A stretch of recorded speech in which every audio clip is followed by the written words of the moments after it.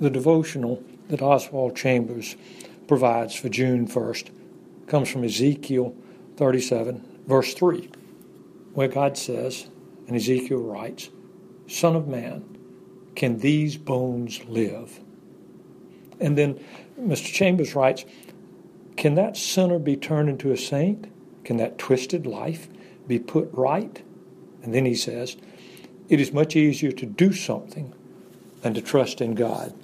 Oh, how true this is. Son of man, can these bones live? That's an ageless question. And it is relevant in every epoch. What you know is that God gives life to the dead and he calls into being that which does not exist. The covenant of grace is not merely a New Testament doctrine. It is the Magna Carta of both Testaments. Have you ever thought about how many people saw Noah building the ark, but they had no desire to enter the ark? Surely Noah was telling his friends and his associates about the ark and its purpose because God says Noah was a preacher of righteousness. Though Noah heralded his people, he went unheeded. Why?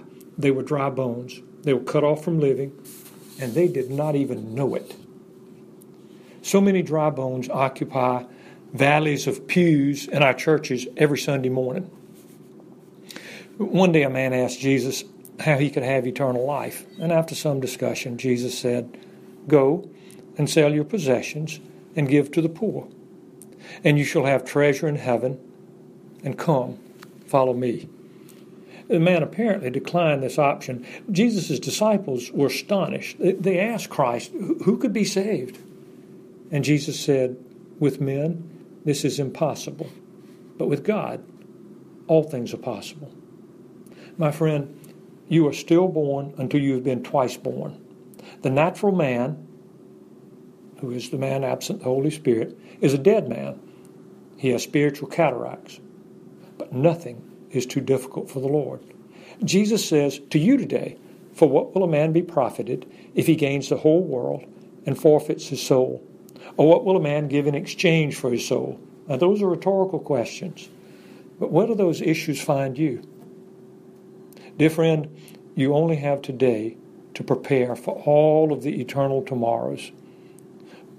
What value does land, riches, pleasures, jewels, families, comforts, what pleasures are those? What good are those? Absent the Holy Spirit, the pearl of great value. God has set before you life and death. And he's done it on this first day of June in the year of your Lord. My prayer for you is that your bones may live.